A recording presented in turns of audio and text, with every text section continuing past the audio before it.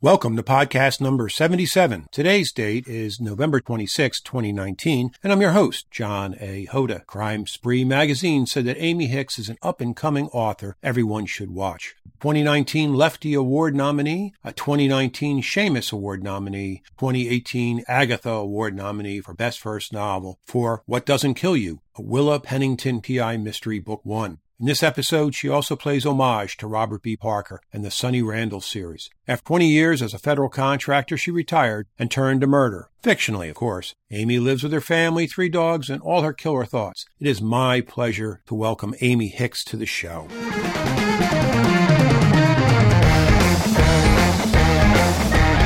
Welcome to My Favorite Detective Stories. My Favorite Detective Stories features successful private investigators. They offer insights into their careers and advice to those just starting out or to those who are struggling. You will learn from the best. Of course, we cannot finish the show without asking them to share their favorite detective story. On alternating weeks, we will hear from crime fiction writers who discuss their latest books and what makes their fictional detectives tick. Throughout my investigative career spanning 5 decades, I cannot think of a time that I didn't have a good crime novel on my coffee table or bedstand. We will also talk about their favorite authors as well. As a working investigator, coach, and writer, I hope to bring inspiration, information, and entertainment in the areas that interest me most. Gather around my campfire as I invite you to listen in.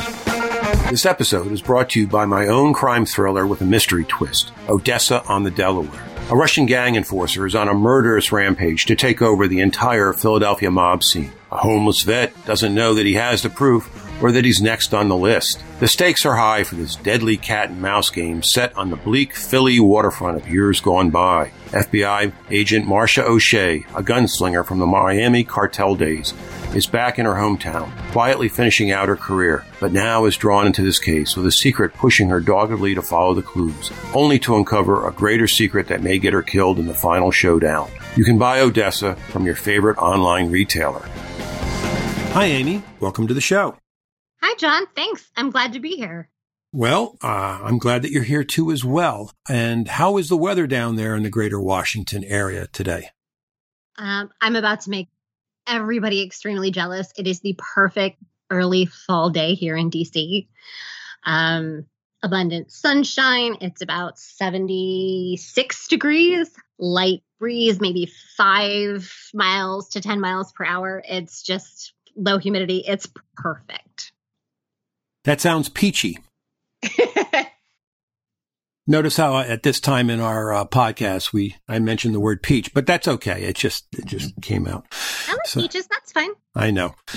And then up here in Connecticut today, it's blustery. We had a much needed day of rain yesterday, and the weather that moved out is now being pushed out by blustery breezes here in early fall and knocking some of the leaves down, just letting me know how many leaves I'm going to have to rake come after Thanksgiving.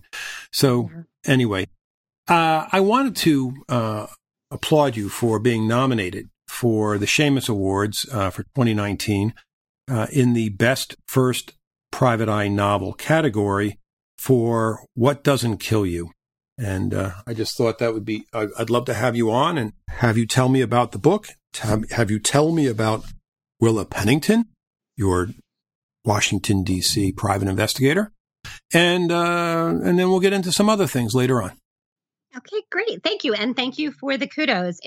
Honestly, I was rather surprised. I don't want to say I've been given guff, but there have been people who are not as impressed with a young millennial private eye as they seem to prefer the typical Sam Spade, hard drinking, feet up on his desk, the gams, walk it in kind of thing. And it's one of the reasons why I wrote her. Yeah, it's a damn good reason to write her. I write Marcia O'Shea, a badass FBI agent trying to get her mojo back. And she's no Sam Spade, that's for sure. So, yeah, I mean, and I think a strong female protagonist represents an unrepresented or a poorly represented portion of law enforcement in general, and then also crime fiction generally as well. So kudos to you. And you know what? That if somebody else found her to be worthwhile, and the other things like the plotting and the suspense and those other minor things that go into a fiction thriller, well, excuse me? Pshaw, those minor little details. Yes. So, yeah. So for me, I think that's wonderful that you got nominated, and I'm glad that the judges there are giving you a nomination. So fantastic. So I mentioned Willa by name. You talked to her about her being a young millennial. Please continue to tell me more from the character Bible of Willa Pennington. Okay, well, Willa is actually a former Fairfax County police officer, like her father before her. She was a uniform cop for 5 years. That's right about the time that you can take the detective exam for Fairfax County. When her very best friend in the world, Michael, is killed in Afghanistan. She is just set adrift. Her father, who is former military intelligence, former Fairfax County police officer, is now a private investigator. So she decides that she's going to join him and work under him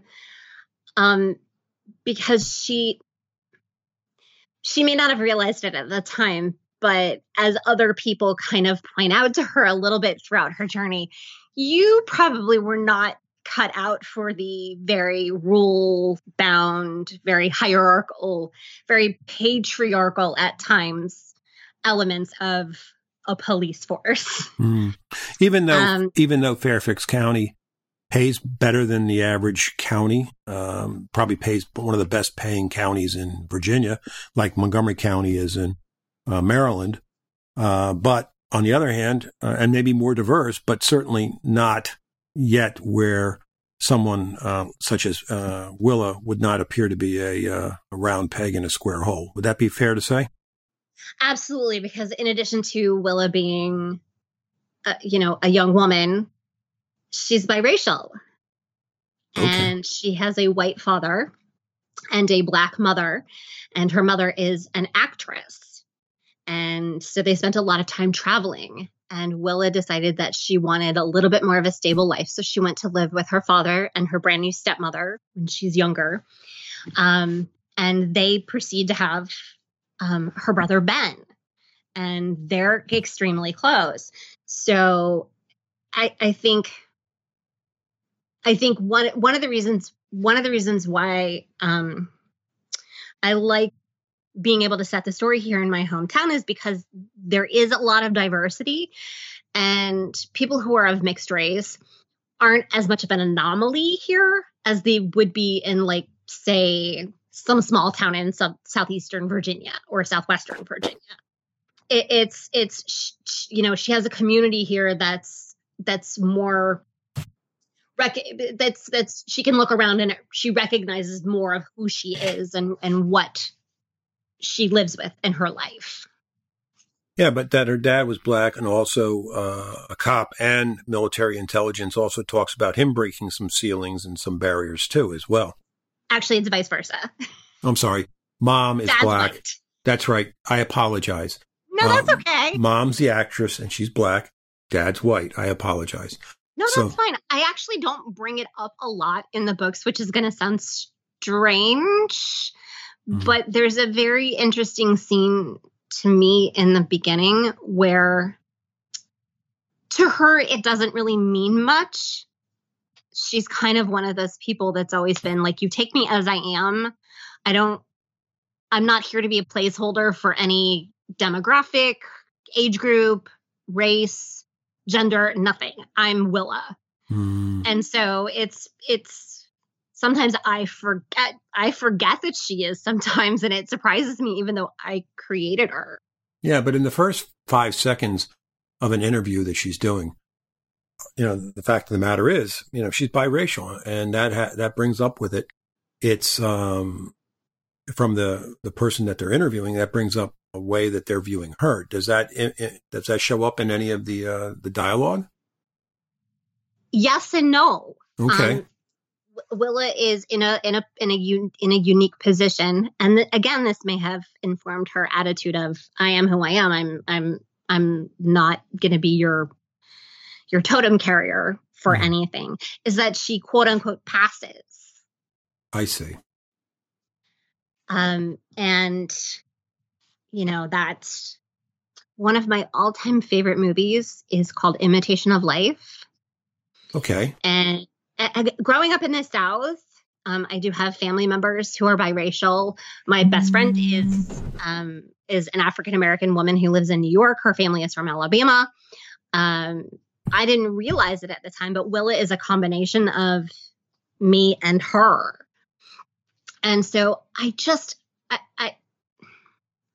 wanted her to kind of grapple with things that she hadn't had to grapple with before, and that come up sometimes and are kind of a blow to who you are as a person, who you thought you were as a person. So still somewhat in a discovery phase when she's thrown a curveball.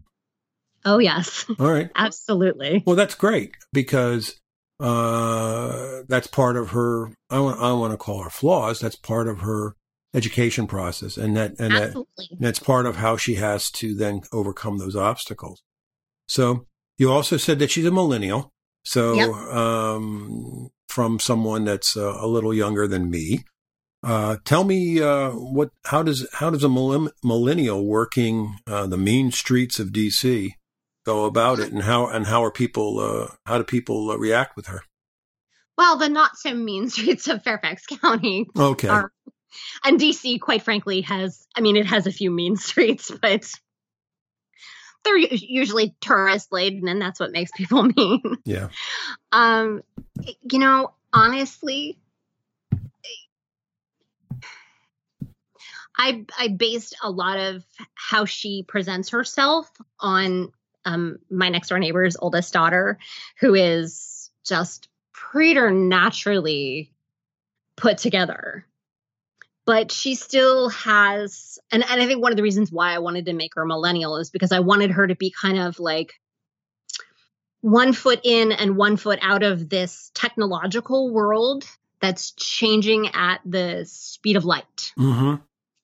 And so, like, sure, she's grown up with the internet and she's grown up with cell phones, but she can't always grasp some of the, like, more bleeding edge technology that makes her job doable.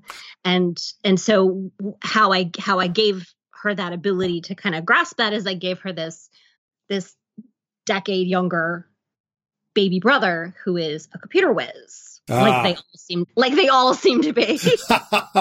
and funny that you should mention that, because I think back to The Girl with the Dragon Tattoo, where Lisbeth, which was a neat name, I guess she's the protagonist, is, for all intents and purposes, at the time it was done, a millennial.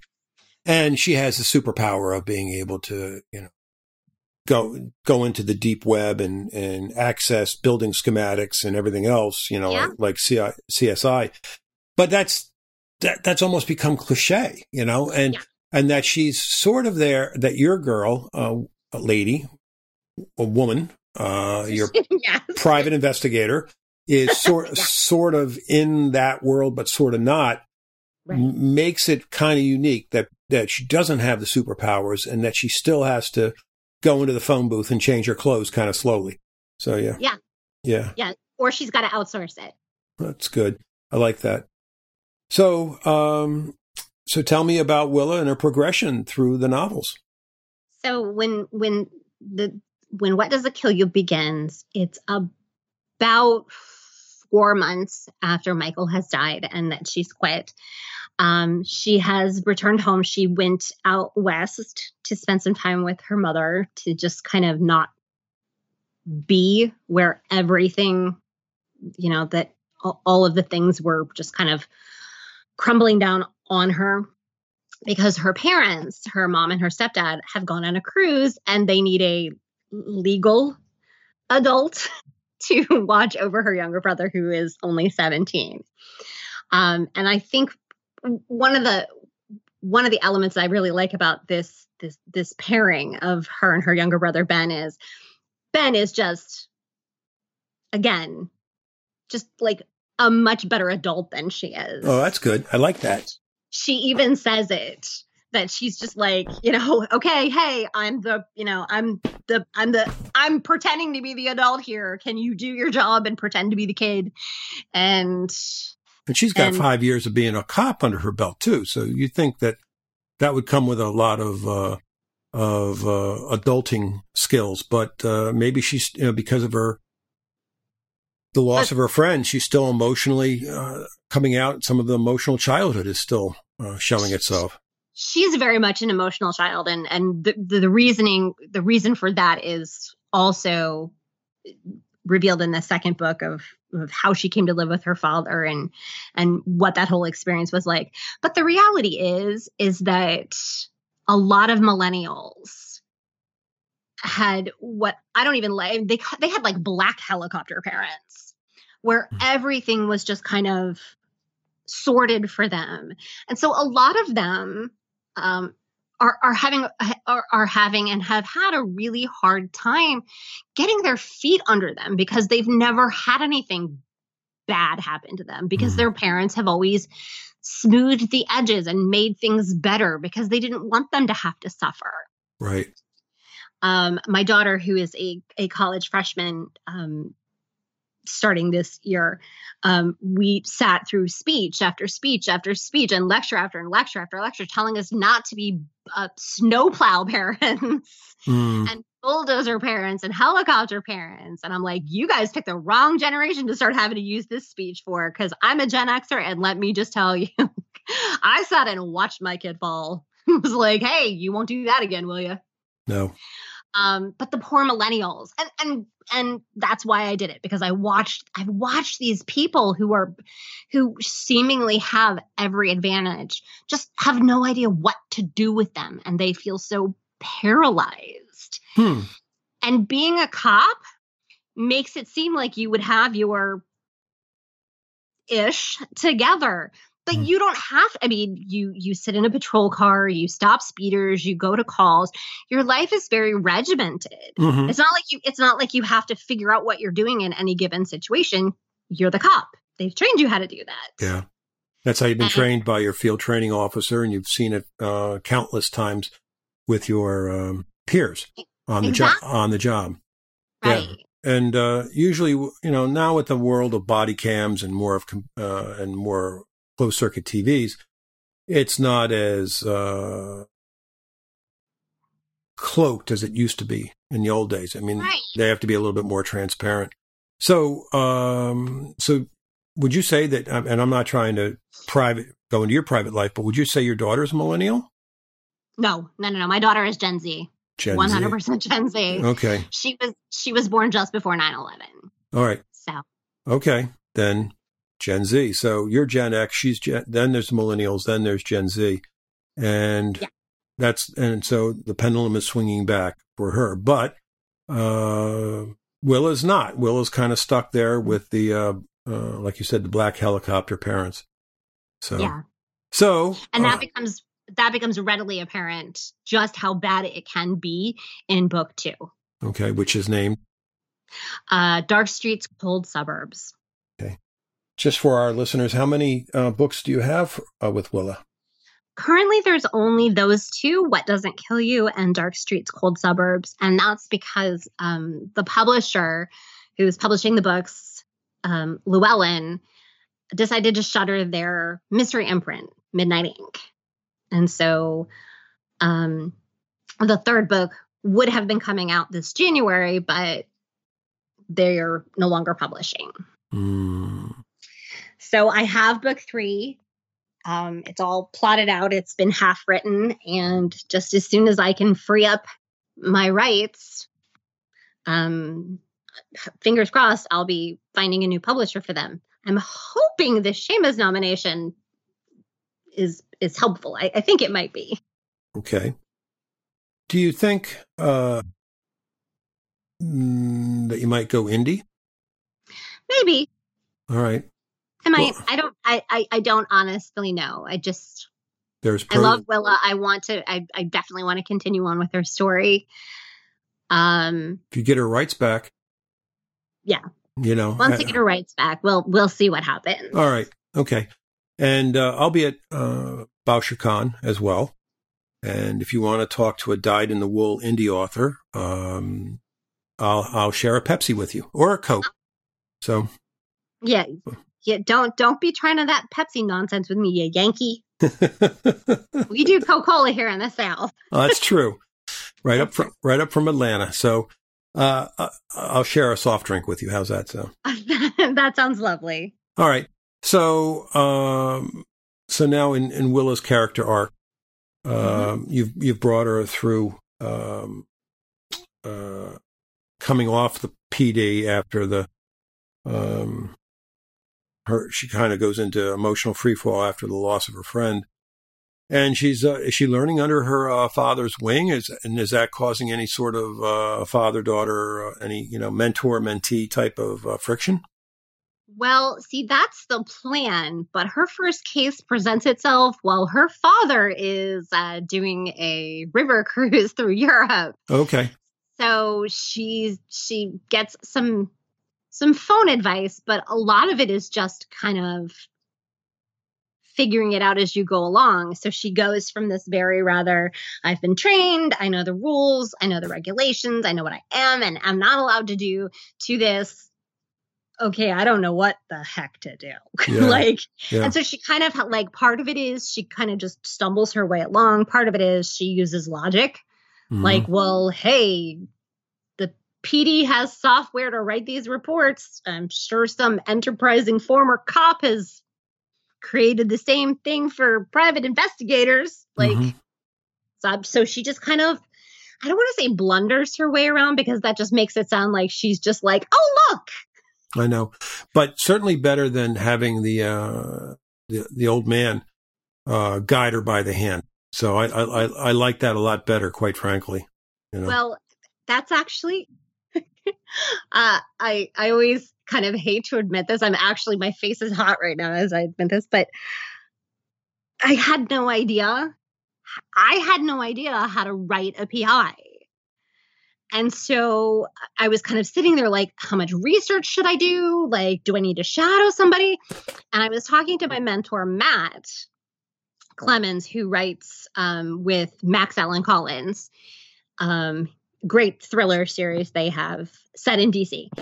And I said to him, I was like, maybe I should just have her not have her mentor around, even though you have to apprentice here. Maybe he's gone and maybe she can just have to figure it out on her own because I don't know how to do it. And he's like, well, yeah, why don't you? And I was like, no, that was a joke. And he's like, no, why don't you? And I went, oh yeah, that does solve all my problems, doesn't it? It sure does. That's great. I think he was right. And I'm glad that you're bringing a really fresh perspective to this. He's brilliant. He's just brilliant. But you also know that you have a practicing PI on the other end of this podcast. So if you ever have to, talk technique or what is, give me a holla and I'll be able to tell you through that. I so appreciate that, but I actually have a really interesting story about this. Go ahead. So my husband and daughter have been in martial arts for years and years and years. And after they got their black belts in Taekwondo, they decided to try jujitsu. Mm-hmm. Well, this young woman that they met at jujitsu was a Fairfax County police officer, a uniformed officer at the time.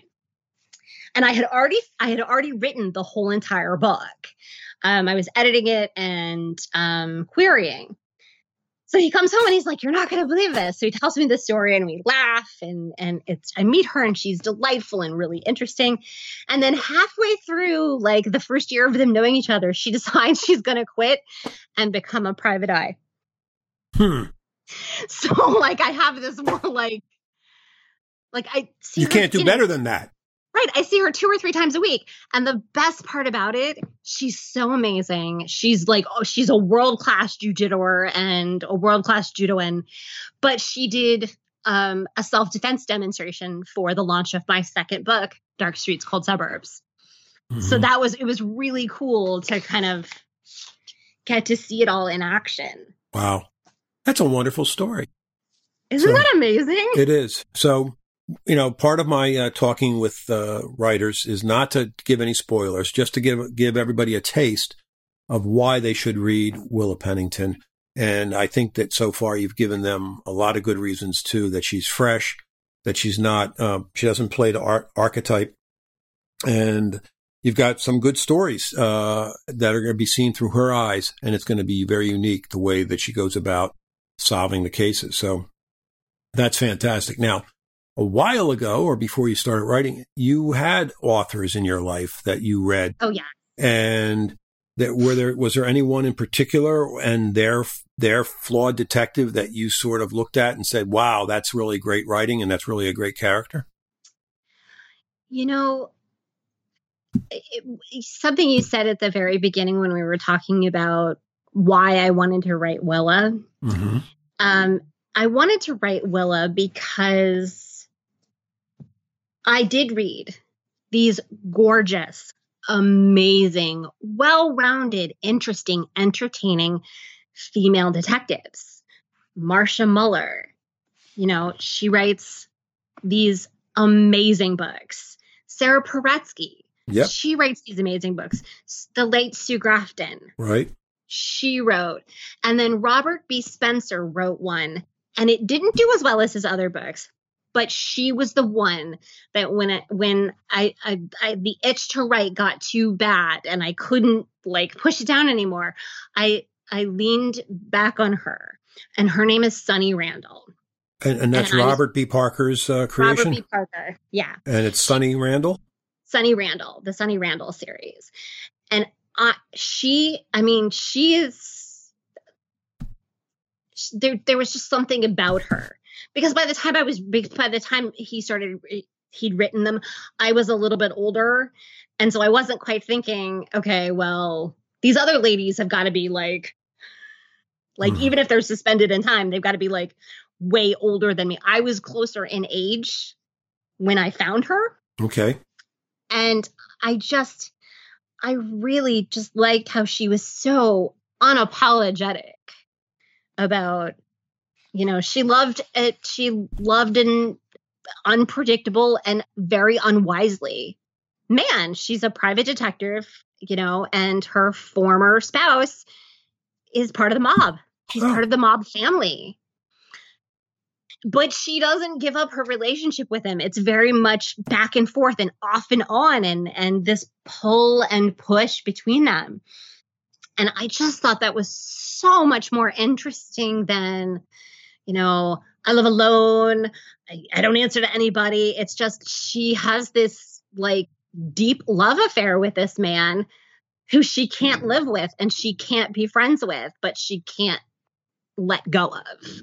And he's the same with her. And he eventually gets remarried, but they're still just in this dance. I just thought it was so exquisitely interesting to watch this woman who was otherwise so incredibly savvy and just really with it, just have this almost fatal flaw of not being able to see the forest for the trees, or worse, being able to see the forest for the trees and just shutting her eyes. Well, I'm going to give you a breather here by saying something that The Sopranos was groundbreaking for a lot of reasons. Absolutely. And that Edie Falco played Mrs. Soprano. And I forget her first name. I'm sorry. Carmela. Carmela. Thank you. Good Catholic name. Yes, that is right. Carmela.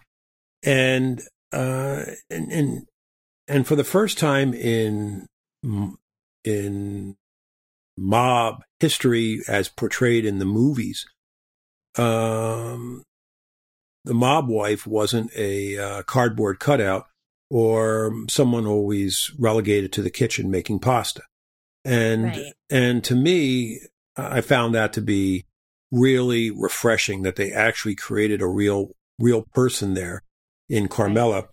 And it sounds like what Parker did with Sonny and the mob husband, now former husband, is really gives her a unique, very unique push and pull in her own life that kind of sets her emotional tone as she goes about her work.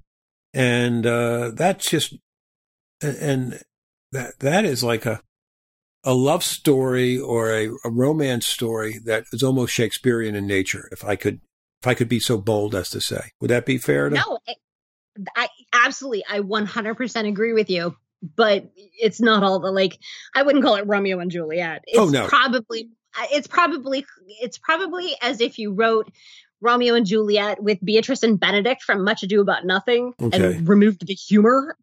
Okay. You've got these two exceptionally strong-willed characters who have to find a way to love each other or let each other go. And they don't do either throughout, the course of several books. And I thought that was so much more interesting than I literally can't remember any of the cases. I remember her dog because I love my dogs. And I remember this just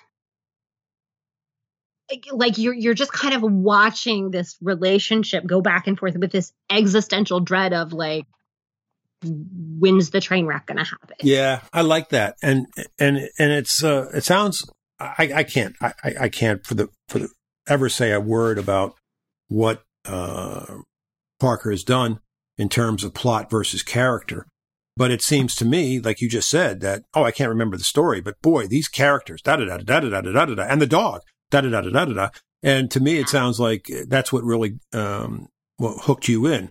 Now, did you say to yourself, I'm going to write Willa and I'm going to keep this in mind, that she's going to be more than, that she's going to have some emotional baggage and that she's going to have some push and pull outside of the whodunit? Not consciously. So what I set out to do was I wanted her to just be a real person. Okay. If she had stepped off of the page and she was sitting at a coffee shop, would she hold up? Would she be the kind of person that, a lot of times, and I'm not going to name names here, but a lot of times you get these characters that just everything they do is right. Right. Even when they make a stupid decision, it turns out great. And I can't relate to that because I have anxiety and I second guess everything. So I kind of wanted to have a character who doesn't necessarily second guess everything, but when she takes a leap or when she takes, a step forward and maybe is a little bit more daring than she should be and she kind of gets kicked. I wanted her to pull back and lick her wounds and not just be diving headlong into the same thing. The last time I touched the stove, I burned my hand, but I'm sure it won't happen this time. I wanted her to be wow, okay, that was really stupid. I'm a moron and I need to do something else. Yeah. But also also have her reaching toward, you could see her reaching towards the stove again to just hover her hand over to see if it was still hot. Okay. That's a great analogy, Like a person, yeah. We try things, we fail. We get up and we dust ourselves off. Sometimes we're stupid and we try the same thing that didn't work. But eventually that person has to just stop doing the same thing over and over again and find a way. So I wanted her to be stubborn and I wanted her to not quit, but I also wanted her to go about it in a way that was very realistic and relatable. I like that. I like that a lot because, as you know, in reading countless Private Eye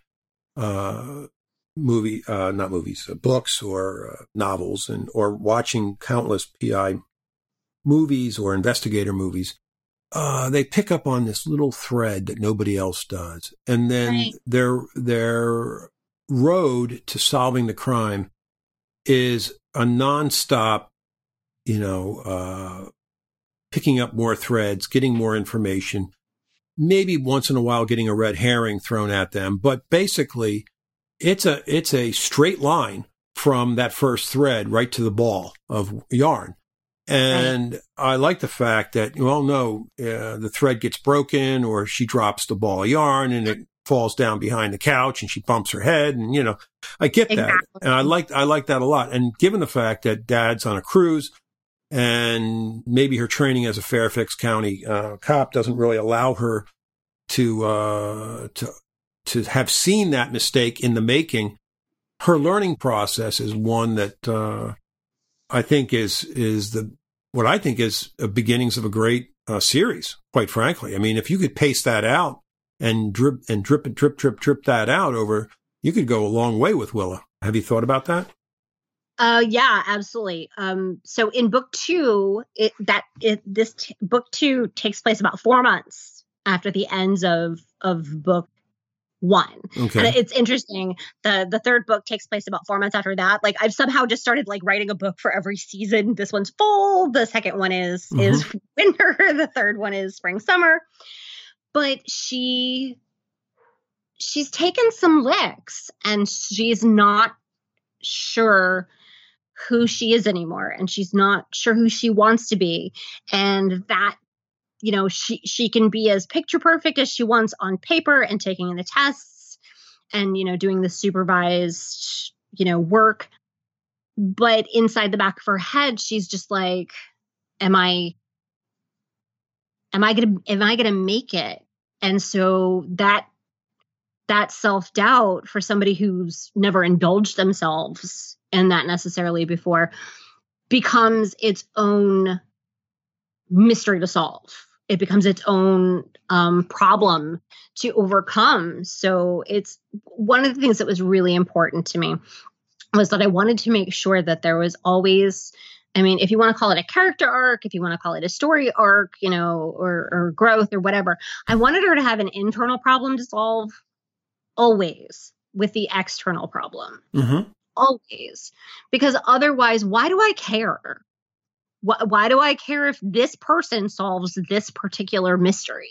Why do I care if I can't see who she is as a person, care about her, relate to her, understand what she's going through, understand what it's taking for her to get up every morning and do what's right? That's a hero. That's bravery to me, to overcome your fear of getting hurt or failing and going out and doing the right thing anyway, because it's the right thing, not because you're getting paid, because she doesn't get paid in this first one.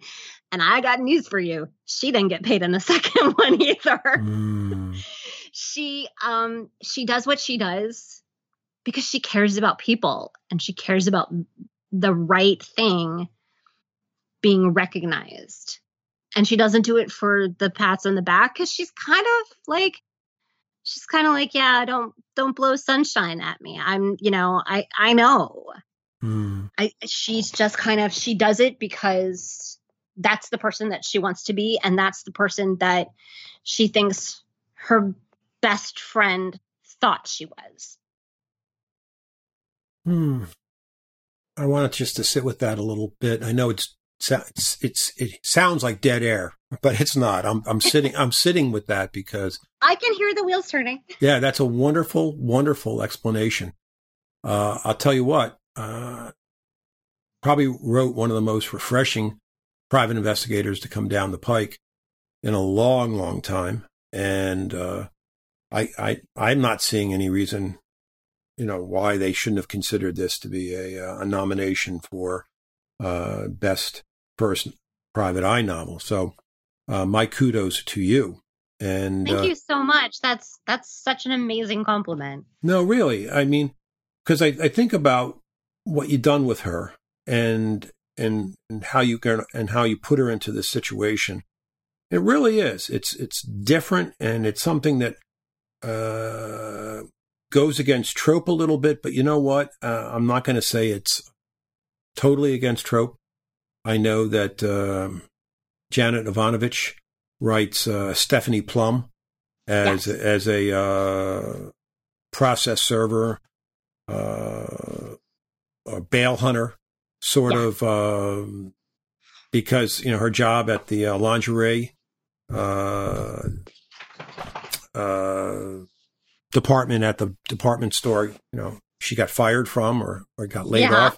Yeah, so now she has to find other kind of work. I mean, that, and you kind of see Stephanie bumbling along, and of course she has her love interest as well, but it's a little bit more surface, I think, but they write it very well, and I wouldn't know how well it's written because I listened to them on tape or on Audible, so with a wonderful, wonderful narrator.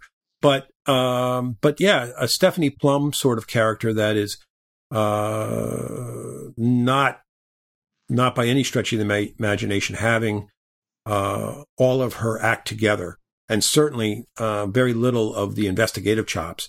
It just seems that she has to figure things out, which makes for a very interesting read, for sure, or listen in my case. But anyway, I only mentioned Ivanovich in that setting because I thought of a little bit of a Stephanie Plum when you were talking about Willa. By contrast, not by any sort of trying to pigeonhole them. They're probably very unique. Not at all. I honestly, that's a compliment. I certainly wouldn't mind somebody giving me like a $14 million deal to write 5 or 6 books. Yeah. But yeah, I mean, they're not as funny. They're probably not as sexy. Mm-hmm. I think they're a little darker, mostly just because what the inciting incident for Stephanie is that she needs a paycheck. Right. And inciting incident for Willa is very much something bad has happened to somebody. It maybe not somebody I care about, but it's somebody that didn't deserve it. Okay. I like that. So, and then of course, now you've turned me on to Sonny Randall from the Robert B. Parker series. Yeah. So, I think there's about 7 of them. That's wonderful. I think that's just, as Baby Bear would say, that's just right. So, exactly. Yeah. I could certainly do that and hopefully be able to put them on my Kindle and read them in order. I love reading beginning through end. And I will actually stop 15 pages into a book and say, I like this writer. I like the fact that I like this character. Let me go back to the beginning, and I will put that book down, literally put it down, and then go back and find where they start the series, and then read up to that point again and say, okay, now I like it better. Now I can get here. Yeah. Call me, I don't know what you want to call me, curmudgeon, call me that, I don't know. I just think that I like to read, I like to watch the development of the detective from the earliest writings. And also I like to watch the writer and how the craft gets better as well. I mean, to me, that's sort of juicy, knowing that, if I really like this, I like to know where they started from and how they got to this point. Gives me lots of encouragement, knowing that a lot of stuff, took time to write and took time to grow, and that the writer's voice, took time over the series to get better and better and better. Yeah. So yeah, for real. Yeah. Now, even if a first book is nominated for anything, that doesn't necessarily mean that they, like Willa, knew what they were doing when they started and had maybe if they'd written that story 10 years later after, 9 other books, it wouldn't have been better. But there's a special kind of magic to those beginnings.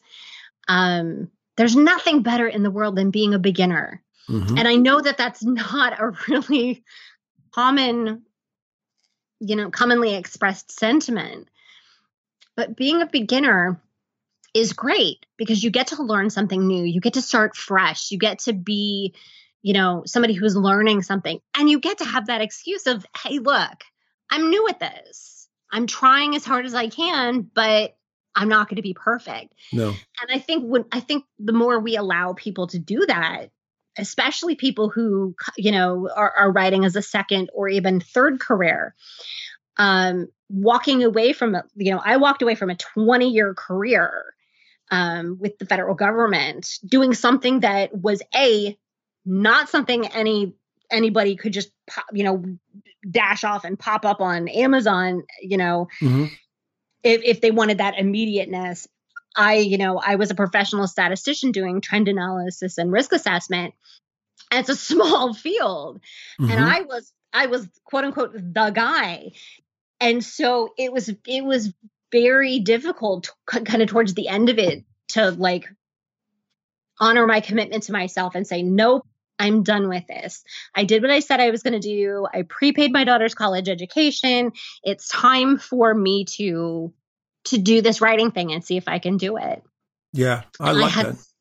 I just had so many people. And one of the things that I love about the mystery community is for people who kill other people, gosh, mystery writers are some of the nicest, most welcoming, most accepting, most giving, generous people. I have had so many writers help me, offer to help me. I had people reading my queries for me. I had people, people who write amazing books were being my beta readers. I had Matt Clemens, who read literally every single chapter as it was being written, and every single one of them was like, yes, baby writer, here, let me put this ladder down. Let me help you out of this bucket. Nobody's going to try to knock you down. I love that. And that's the best thing about this community. I love that. And, the fact that you got a nomination for first novel, that doesn't mean that you're going to go the way of J.D. Salinger after Catcher in the Rye, or, that, you can't do it again or you get better at it. It just means that you got validated very, very quickly for what you did. And I think it sounds to me like you want to continue to grow in your craft, and you owe it to yourself because you made that decision to walk away from a career that you were doing good at. I was. It was killing me. It was killing me physically and emotionally, but it's all like your federal government careers are hard on you. Yeah, I know. They're hard on you. So you're getting your soul back is what you're saying. So yeah, absolutely. And I agree. I mean, so it sounds like, this is going to be the beginning of, these two books are going to be the beginning of a wonderful series with Willa, and I'm going to get to watch you write as well. And I'm going to be bringing a lot of cash with me to BoucherCon, because as I'm paying writers to sign their books for me, I want to do the same with you. So bring a copy of What Doesn't Kill You with you to BoucherCon, and I hope that I can buy it from you and you'll sign it for me. How's that sound? That would sound lovely, except for I am not attending. Ah! I'm so sorry. Honestly, I had 100% planned to attend because, and I literally, my stomach hurts as I'm about to say this. Not only am I nominated for the Seamus Award, I'm actually also nominated for the Best First Anthony. Really? Yeah. But it doesn't work with our family schedule and my daughter being in her first year of college and fall break, and all right, it just doesn't. Well, who's going to accept for you then? I don't know. I honestly, knock on wood, I would super duper be surprised if I won, but I'm sure if I did, one of my friends would be there and be like, okay, I'll accept this on her behalf. Mm-hmm. Well, rather than that, I would pick a friend to do that for you. Oh no. My again, who is the woman who is half of Willa with me, her name is Dran Love. Mm. She writes, Drew's Book Musings. She's won the Raven Award for, at the Anthony's. She is absolutely 100% the best person I know. I know a lot of really great people too. All right. If I won, she would absolutely be the person pushed to go up and accept it for me. All right. Good. So, how can people get in touch with you, Amy? Okay. Well, I am on Instagram at Amy Hicks Author. And spell Amy for me. Imeehix. Okay. I got two common names that are spelled in an uncommon manner. That's why I asked you to spell it. Thank you. I'm on Facebook as Amy Hicks Author. I'm on Twitter as Amy Hicks Author. And I'm on the World Wide Web at amyhicks.com. Gotcha.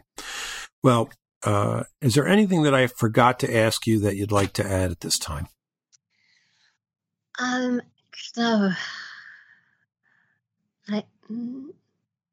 mean, we mentioned before we started recording that, you were telling me what we should do, as I had pre-warned you that I do have 3 dogs. Mm-hmm. And also a dog. There is a dog that appears in the second book that Willa gets a dog in the second book. Because, good.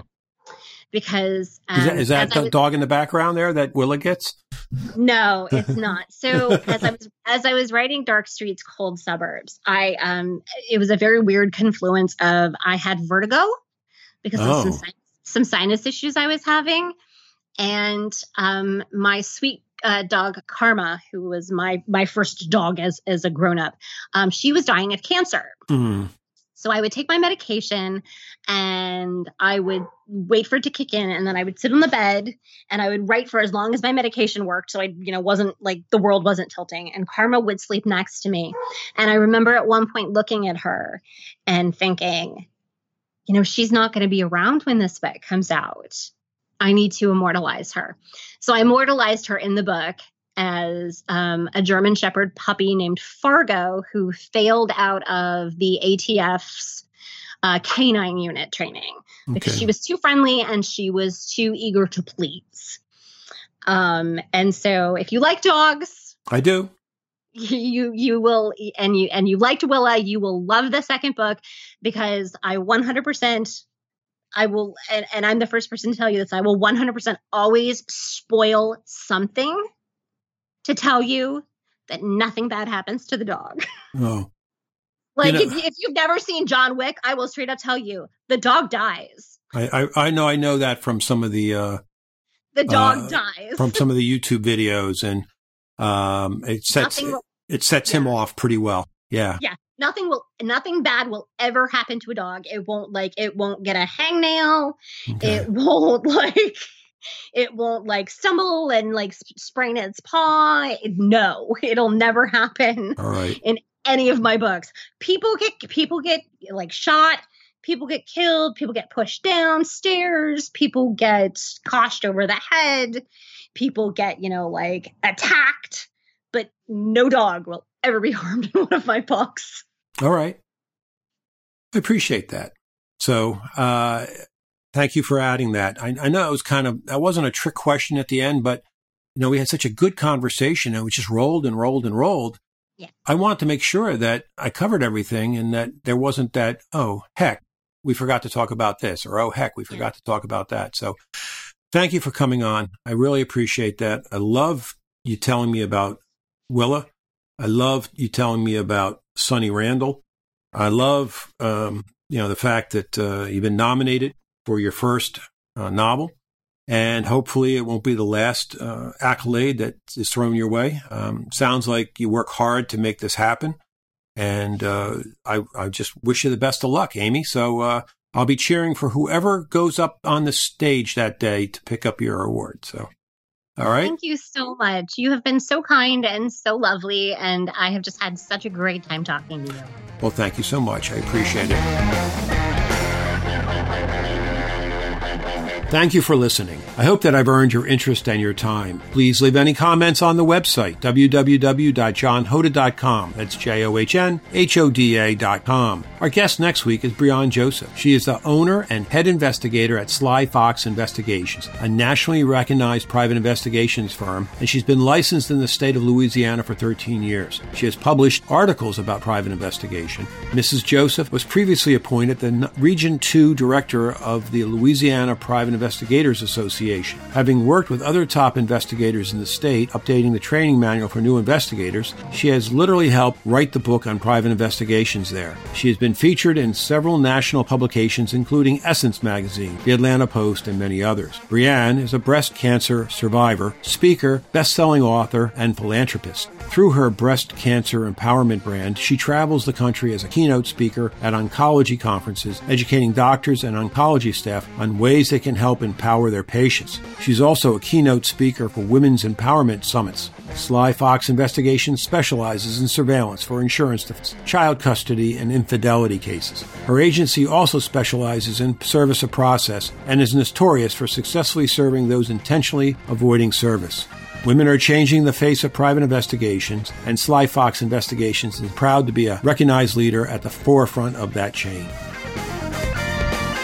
Thank you, everyone, for listening. If you enjoyed this podcast and would like to hear other great detective stories, please go to the website and click on our podcast page. There you'll find the backlist. Now, you're probably asking, John, what about your own stories? Do you have any? Sure enough, I do, and they are available to you free as a download right to your inbox. I have 8 short stories and 8 vignettes in a book titled Mugshots, My Favorite Detective Stories. Now here's my ask. If you were either informed, inspired, or entertained by the stories today, don't be bashful. Share this link with your friends. Better still, go to the iTunes website and leave a review.